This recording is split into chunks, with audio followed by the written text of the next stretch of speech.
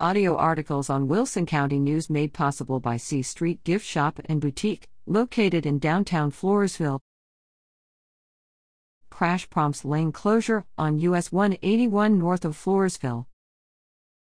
A crash on US 181 north of Floresville has caused first responders to close one northbound lane of the highway. EMS, law enforcement, and others have responded to the crash, which occurred shortly before 4:30 p.m. Thursday. The accident is near the entrance to the Cimarron subdivision, several miles north of Floresville.